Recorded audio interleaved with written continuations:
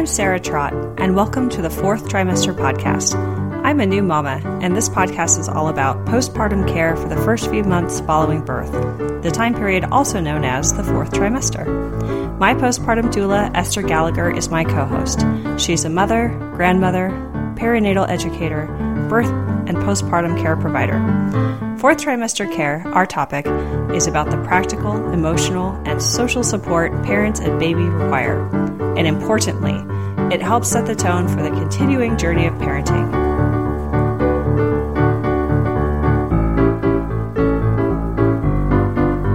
Hi, welcome back to the Fourth Trimester Podcast.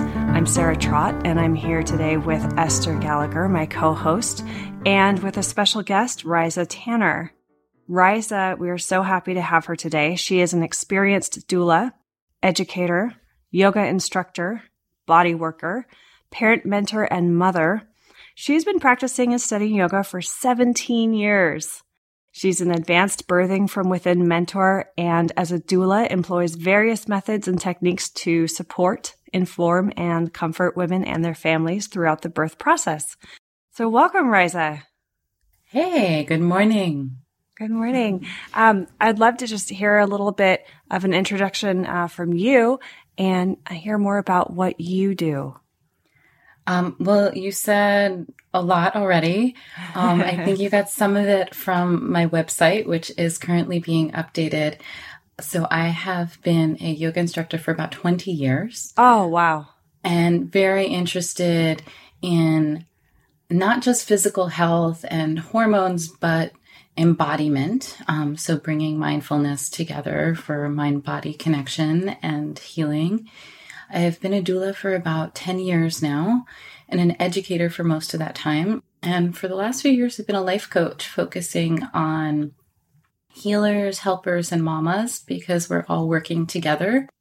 And I'm really passionate about supporting new families as a starting place to tend to the future, to tend to a vision for a more sustainable society where women feel more confident, they feel more embodied, they're using their voices, and they're able to make their valuable contributions. I love that. And I'm also a mother myself. Excellent qualification right there. So, Riza, I would love it if we talked more about how you actually work when you're working with this process of life coaching doulas and mamas. And just give us a nice overview and even any number of details about how you do your work. Well, as a life coach, I'm using many of the tools that I cultivated as a doula for the last 10 years. As you know, going through the birth process, and this isn't just labor and birthing a child, it's the preparation as part of the journey. And the preparation for some women is 9 months, or it's last minute right before, when it starts to become real, right before they go into labor. But for other women, this has been a lifelong dream, and the seeds of birthing something or mothering something start very early in their lives, or maybe their pregnancy journey didn't start right away and they were thinking about it for a long time, deliberating over it, or trying to get pregnant for a long time. And I think that when we speak about mothers, the way that I'm thinking about it is also an archetype to mother something. So women can relate to this who have not given birth to a human being, but have given birth to a vision or to a project or to their art. So I'm very interested in seeing how we evolve and we transform and our identities shift. And one of the things that often happens in this shift of identity is we fall apart to be put back together. And there's a false belief in our culture that you're supposed to do this all by yourself.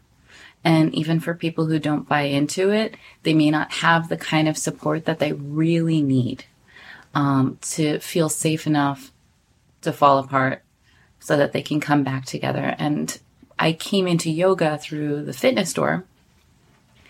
So I have a background as a fitness instructor, even though I haven't activated it in a really long time. And just learning about muscles. Like if you want to make a muscle stronger, you work it out and they're micro tears. And then it's during that rest period of rebuilding that we actually get stronger. And so I like to create the space for women to do that. And there's several themes that seem to be coming up because I work with so many moms, and I work with doulas who are moms and doulas who are not moms to support them. And I think that a lot of us are working with expectations that we have of ourselves and the gap between what we expect in our idealism and what our reality is. And that leads to a lot of suffering, leads to emotional exhaustion, burnout. And I'm hoping to restructure the conversation so that we can change those expectations. And I'm definitely an idealist. So when I say realistic expectations, that doesn't mean that's where we stay.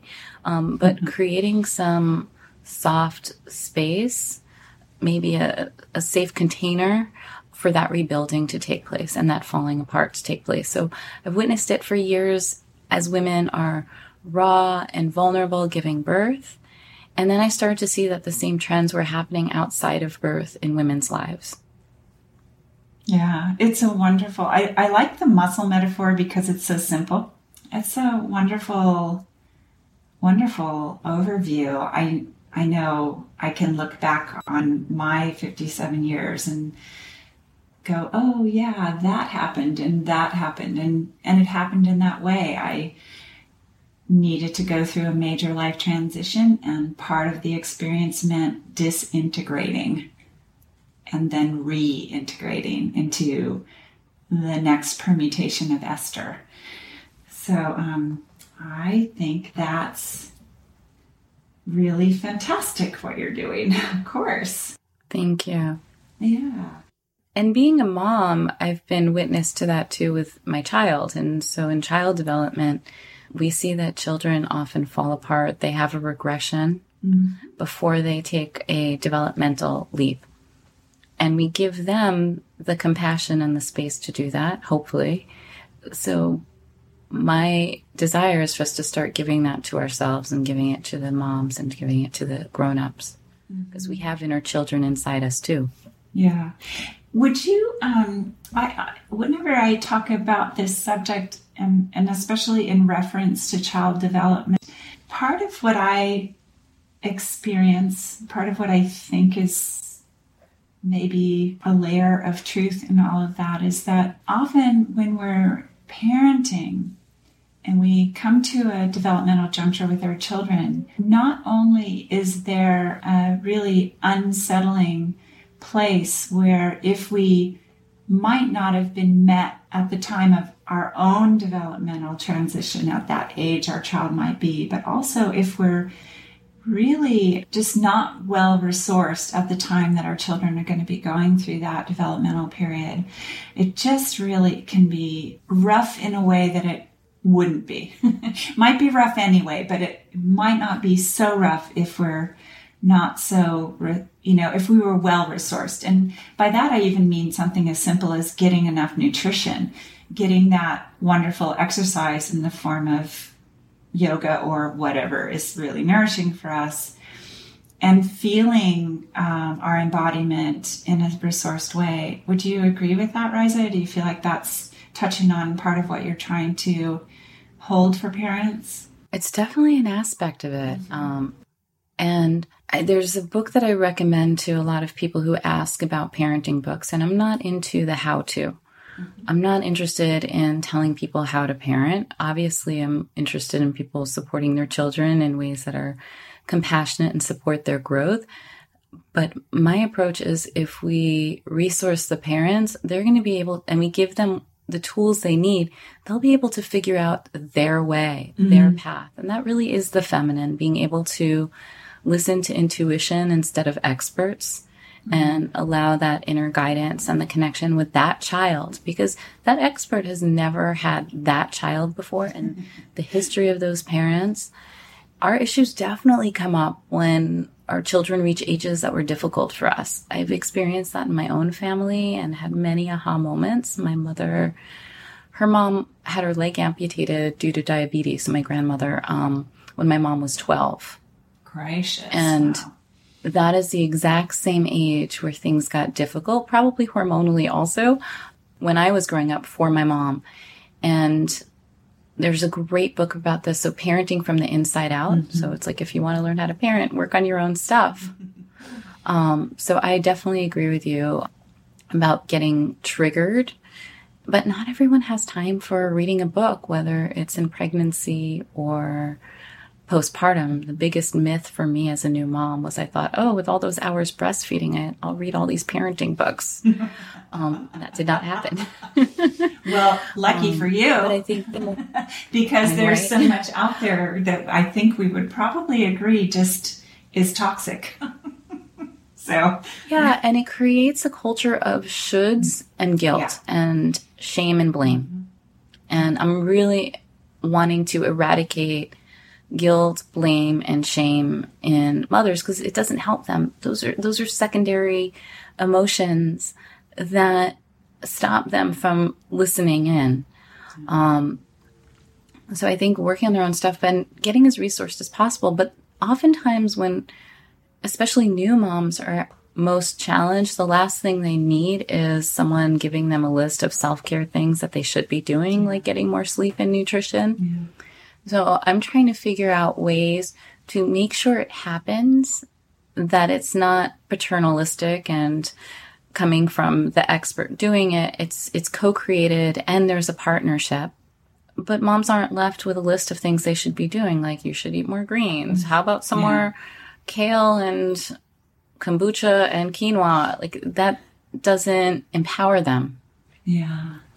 Speaking as a new mom, that's a really powerful message, I have to say. I know that when I found out I was pregnant for the first time, I was so thrilled at the prospect and everything was going kind of exactly how I wanted, and I really can't complain. But I do remember feeling a lot of pressure and stress to suddenly kind of research and know everything and prepare. And it's overwhelming, the amount of books and advice and things that are kind of directed at soon-to-be first-time parents. And so I really like this idea, this notion of saying, you know, no one has been a parent to your baby, and you do know what's best, and it's okay to listen to yourself. You don't necessarily have to listen to everyone else, right? Because I wonder if there are some new parents who get lost in the mire of advice and feel like if they don't do it according to some method or some book, then they're doing something wrong. Definitely. And I teach childbirth classes, and the goal is not to tell people how to do things. And at first, that's disappointing for some of my students. I want to give them the information and the initiation, right? So the experiences that are going to help them tap into their own inner wisdom, but sometimes they need some information. We can't leave people hanging, but they're already given so much information. So more of my role is to help them get to the insights of how the information works for them and what works for them. So it's a little sexy to say, I know the map, I know the way. If you do these steps that I tell you, then everything's going to go perfect. But while it may sell books, but it's an actual lie. But it is sexy to think that people have the answer. Yeah. And so I think a lot of childbirth education is about giving the answer on the map. If you do these breathing techniques, you're going to have an orgasm while you give birth. And then people do those exercises, and it once in a while it works. I will tell you, there have been people who have orgasmic births, but they're a small minority. And so the rest of the people are left feeling like someone failed me. They made a false promise and I was let down. Often they take it on themselves as I was a fool to believe them. And this isn't just about birth. Or I did it wrong, or I should have done it more. I should have done it more religiously. I hear that a lot. I'm not enough. I didn't do enough of that thing. Or somebody didn't. It's heartbreaking. Yeah, it is. It's terrible. Esther, you gave me great advice as my birth doula, which was I said that I wanted to write down my birth plan, and you said, call it intention. Because, which is a subtle but important difference, because, my personality is such that if I say I have a plan, I want to execute that plan. And if I don't, it feels like failure. So calling it an intention was a lot healthier for me, because if things didn't turn out exactly the way I'd imagined, it was okay. Yeah, because you couldn't really imagine what you were really going to be doing. right? Like it was different once you were doing it. Yeah. Yes. Yeah, I really, really appreciate this, Rice. I just resonate with it. And I mean, I know as a postpartum doula, like I'm pretty strong with my clients about like, keep this really simple. Eat, sleep, pee, really simple. And I know that comes off as it should. In the meantime, I hope to be showing them what that means rather than just saying, here's the prescription and walking away. And likewise with getting to know their babies, like, put away the 5 S's and see who your baby is.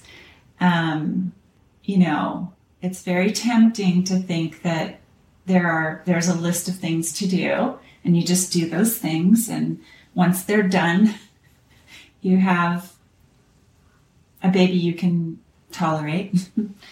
But I think it's a little more interesting to just be curious about who the baby is. Yes. And more fun. Challenging, way more challenging.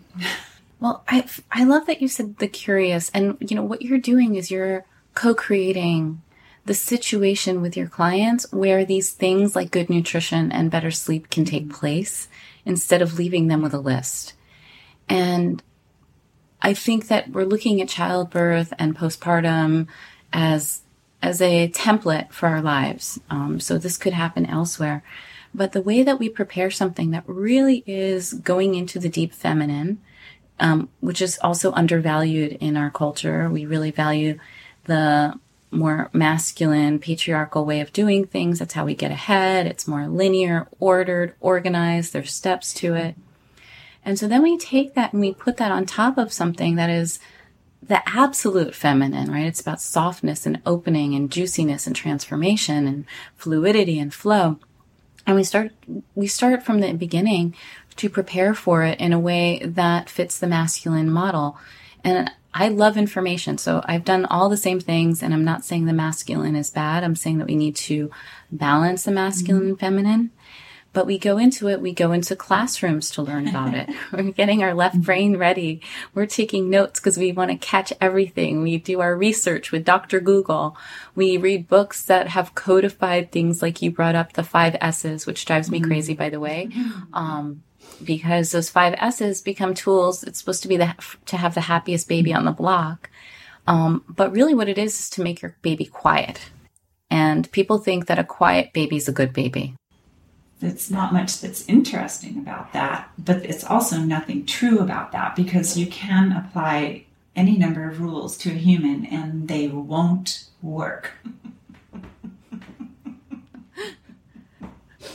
God. As much as we still have all these books that try to tell us contrary. Yes.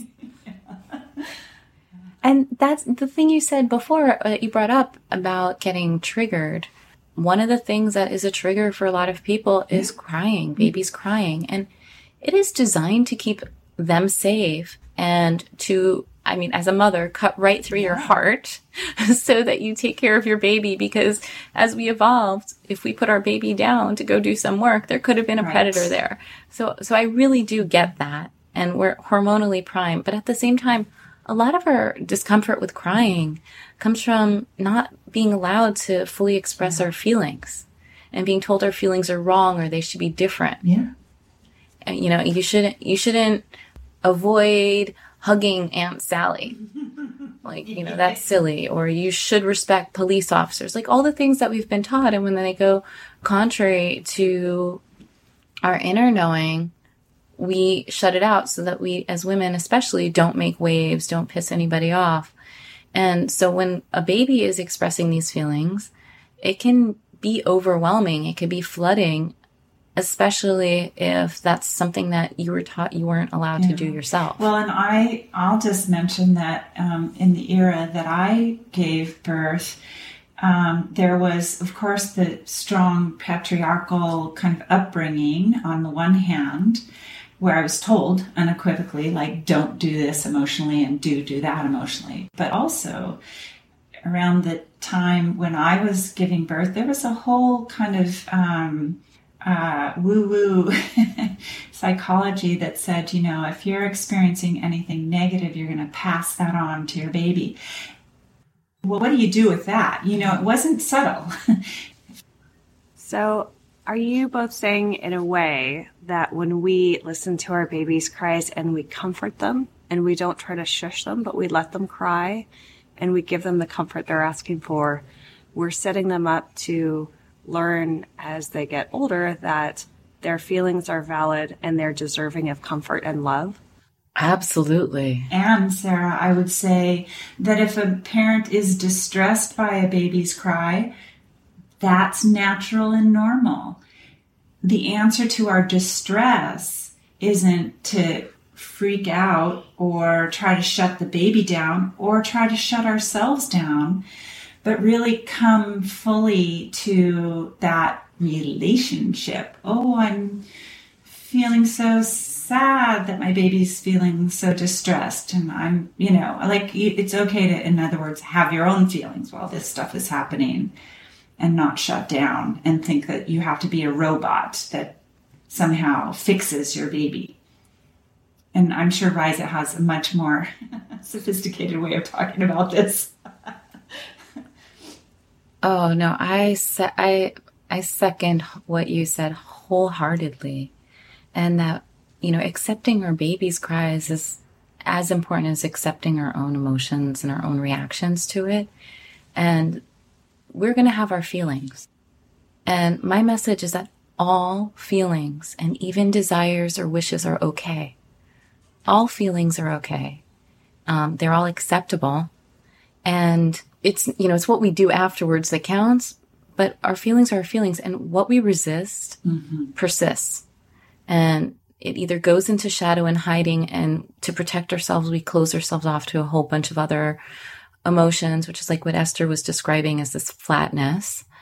Or it starts to live in our tissues as tension, and will show up in dreams or through anxiety, and if left really unchecked, can manifest as illness. So I'm not saying that to freak anybody out, but what we do know is the same way that many women cope with labor comes in waves that usually don't last more than 60 to 90 seconds at the longest.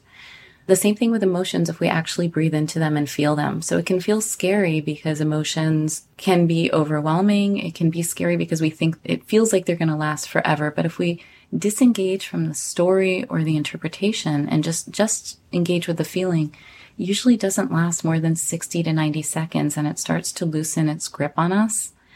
And I'd like to create the safe spaces where moms can do that. Sometimes they're really busy and their baby needs them, or they need to step away for a minute before they can attend to their baby, and that's totally okay. But creating spaces where moms are not isolated and someone's telling them this is normal and you're okay, and it's okay to feel these feelings, because what happens is we tend to judge ourselves for feeling the feelings that we have. The feelings that are just their emotions, their motion, they want to move through, and we try to stop them so they don't get to move through. But we judge ourselves, and that's what stops them. So we feel bad about feeling bad.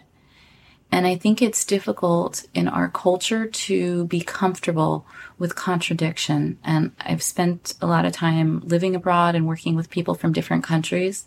And I think this is very American to not live with contradiction, and that you can be both absolutely in love with your baby and having a very hard time in that moment and wanting them to shut up really badly. We're big enough containers to hold feelings that are contradictions, and it's safe enough to feel that feeling without judging it. So the judge comes in to say, you shouldn't be feeling angry at your baby.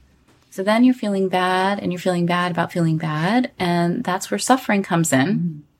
In Buddhism, they call that the second arrow. So the first arrow is how you're feeling, but then the second arrow is shooting yourself for feeling that. So just disengaging from that second arrow and taking the time to notice in your body what's coming up when a baby's crying, and just acknowledging it, and maybe later coming back to soothe yourself the same way you want to soothe that baby. I think sometimes when we hear a baby crying, we want to make them feel better. It's this desperation of, oh, you feel so sad, I want to make you feel better.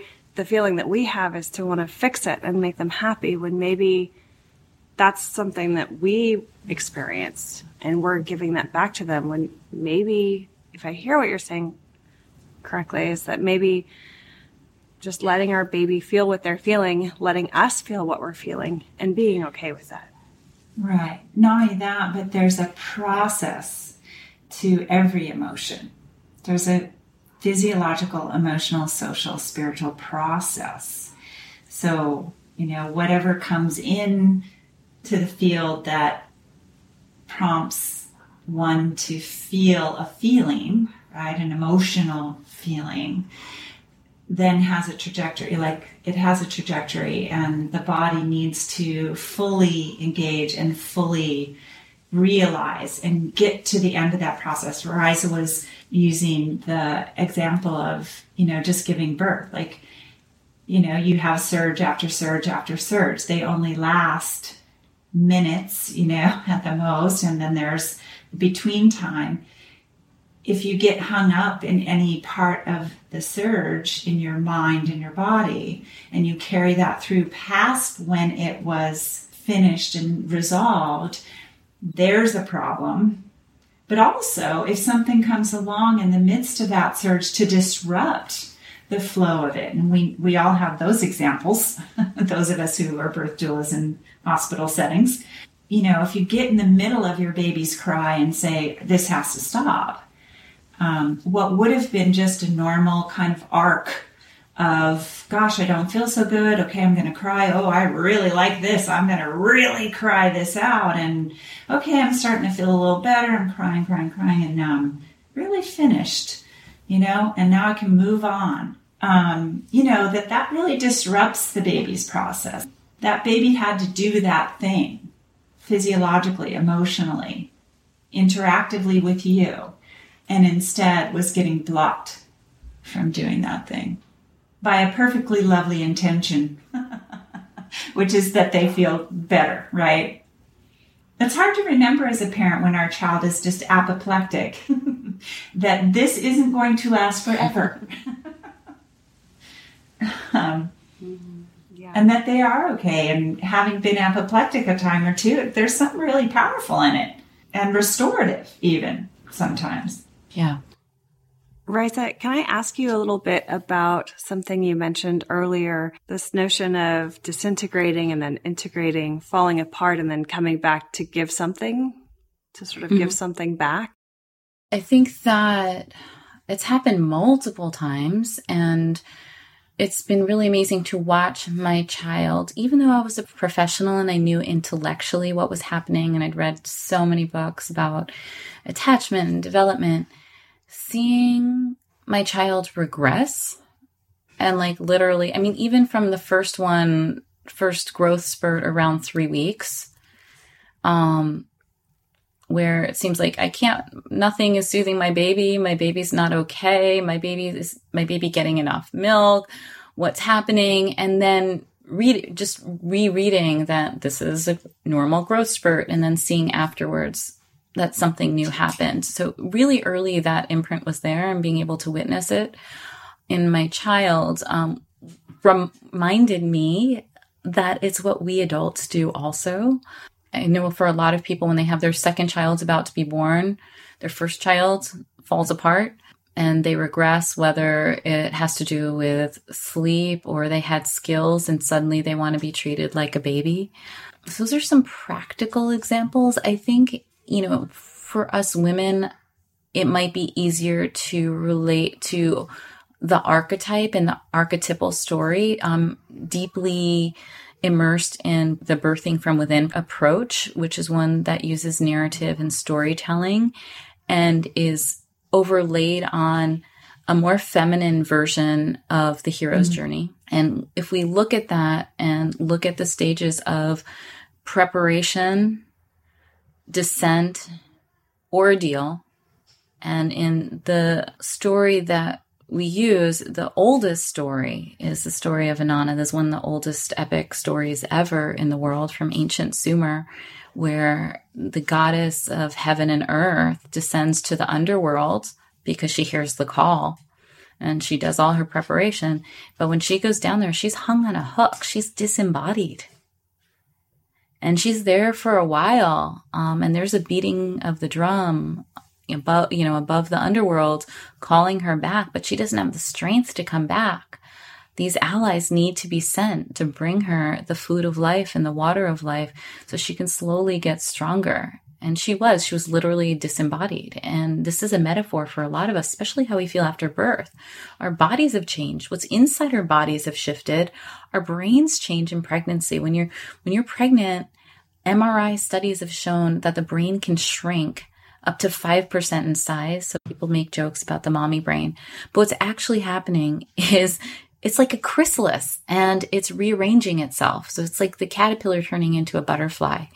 That we have to develop superpowers. We have to allocate new areas for brain growth. And then the brain goes back to its normal size within a few months of the birth. So we're turning to putty, just like the butterfly, in order to grow. And our wounds are also our sources of growth, our sources of repair, where we can let the light out, but we have to attend to them first. So I don't know if I'm being concrete enough with my examples, but I want to give more of a metaphor that women can see themselves, and it allows for recognition and self-acceptance and knowing that this is part of the journey. It's exactly where they need to be because they are growing. I also like giving a name to this experience for women and actually being aware of that throughout our lives, we ourselves, not just our children, are going through periods of regression and then taking 2 steps forward. And I think I just want to keep that in mind, that when I go through something of feeling like I know something's not right, because I can recognize that feeling. I know what it's like inside of myself to feel like something's just a little bit off. But being able to put a name on that and think, well, I'm growing. This is okay. I can be patient because I know I will get through this, and I'm going to feel great, and I'm going to feel on top of the world. I just need to give it some time. It's also holistic. It's looking at the big picture. When we're in it, when you're in it, you can't see above you. But we can take those opportunities to recognize when we are above it, the big picture, so that when we're in it again, we can recall that. And you talked about her emerging. And Sarah, when you said you wanted to name it, I was like, well, if I had a word for it, it would be emergence. Mm-hmm. I like that. Yeah, like being aware. Are there tools that you talk to women about using when going through these stages? I'm sure we both have a lot of tools. Well, I think for me, it starts with a foundational understanding as well as tools. So mindfulness is the biggest tool. And mindfulness is a practice, right? It's not a performance. It's something we continue to go back to. And there's a lot of ways to do that. And I'm more interested in what already works for people than giving them a prescribed way. So that's also making sure people know that I have their back and they're being attended to. So I'm using my intuition of how much to step in or not. But it's also a more feminine way where it's not rigid rules of this is the tool for everybody. I do have a particular tool that evolves from applying mindfulness understandings in a very practical way for women in birth. And I started to use this as an everyday tool in my own life and with my coaching clients. And it's super simple. And I just made a little series of videos about it. It's called POCO, which means small, right? Or little in Spanish. And part of it is about perspective, right? So whatever is happening often feels really big. It feels so big that it's hard to deal with it. And if we come to the example of a woman in labor, and not every woman gets to experience labor, but for those who have, you don't have much time in between the waves of contractions. So it has to be something that is quick. And sometimes decisions need to be made, or sometimes it's just how do you get through one, then the next. So the idea behind this is instead of seeing the mountain, which is really a molehill, that you see the molehill for what it is. And so this stands for getting really present. And there's a lot of ways to do that. But if we start with the body, that's usually the easiest and best way. What is happening in this moment? Asking ourselves what's happening in this moment, noticing what's happening, and noticing it as sensations, not as the story that we're telling ourselves about it or the interpretation of the events. So we can do that anytime. We can do that as a standalone tool. What's happening in this moment? So I can usually tell someone, in this moment, you are safe. In this moment, everything's okay. Even when they're falling apart, we're falling apart as much because of what happened in the past and that we're still holding on to, and as much about what we think might happen in the future. And then it's one thing at a time. So it's presence one thing at a time, which is we get flooded because we're trying to do too much all at once. And if we can make it into baby steps, I know this is something that Esther probably does, just doable, simple, simplifying. So one thing at a time. What's the one simple next step? Then making a choice and seeing what choices are available, because we freak out when we feel like we're trapped. And feeling trapped is connected with experiences of trauma. And when people are able to find choices and act on them, trauma does not set as deeply into the body if it's a traumatic experience, or we could maybe even bypass or avoid it. So what choices are available? How am I going to perceive this situation? How am I going to react to this situation? How am I going to interpret it? What can I do? What is available to me? So what choices are there? And then owning it. So owning it, taking it into your body, committing to yourself, taking responsibility for your experience because you're not a victim. So that's the acronym: presence, one thing, choosing, and owning it. So I have a lot of tools that I use, but I think that that's probably the simplest one that you could do in 30 seconds flat, that I may even not explain it to a mom, but there'll be a mantra like one thing at a time, or what's happening in this moment. You're okay in this moment. Or own this. Let's do this on your terms. So it might even just be a series of mantras, but when I step back holistically, these are the 4 steps that have worked for me and for hundreds of my clients and many students and coaching clients as well. Yeah. Raiza, do you have any last thoughts you'd like to leave our listeners with? Sure. So at some point I was talking a little bit more about how we approach and I'm saying feminine in energies, not in gender, a very feminine, deep experience that we are overlaying a more masculine model of preparation and rules and steps and trying to codify it and know how long it's going to take and plan it. And this could be the birth process itself. It could be the postpartum period. It could be mothering or getting to a next stage. And that if we take some of these qualities that Esther described and allow them to emerge, these more feminine attributes such as curiosity and wondering and allowing ourselves to be messy and emotional, and not know what's going to come next, that is safe too. That it really is okay to be there. That is where we need to be, and we will not be stuck there forever. And I would just add that whether it's our babies or ourselves, when we approach it again from that masculine model of fixing, we're sending the message that something is broken. And we're not broken. We're emerging. I love that. Thank you so much. This was really fun. Thank you both. Well, thank you so much, and we'll see you again next time on the 4th trimester. Raiza Tanner has her own website, which is her name, Reise, Raiza Tanner, TANNER.com. On her homepage, there's a box where you can enter your name and your email address and sign up for her newsletter. So I encourage everyone to do that, and you can find out more information about her on her website.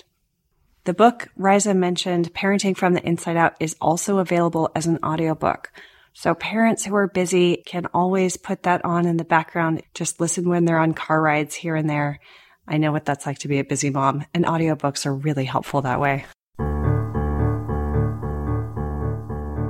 You can subscribe to this podcast in order to hear more from us. Thank you for listening, everyone, and I hope you'll join us next time on the fourth trimester. The theme music on this podcast was created by Sean Trott. Hear more at soundcloud.com/Sean Trott. Special thanks to my true loves, my husband Ben, daughter Penelope, and baby girl Evelyn. Don't forget to share the fourth trimester podcast with any new and expecting parents. I'm Sarah Trott. Goodbye for now. Hello again, bicycle man. I know you're doing all that you can. I wrote the song, simple and true. I wrote the song, I'll sing a song for you.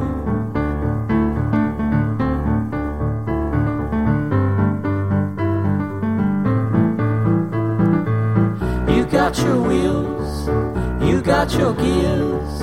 You ride around town without any fear. You got your pedals, you got your brakes. You always wear your helmet for safety's sake.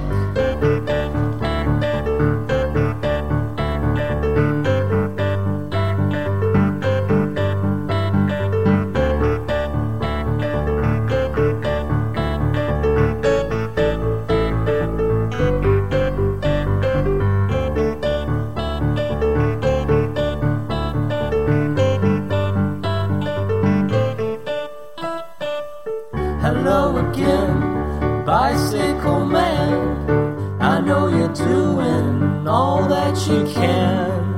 I wrote the song, simple and true. I wrote the song, I sing a song for you.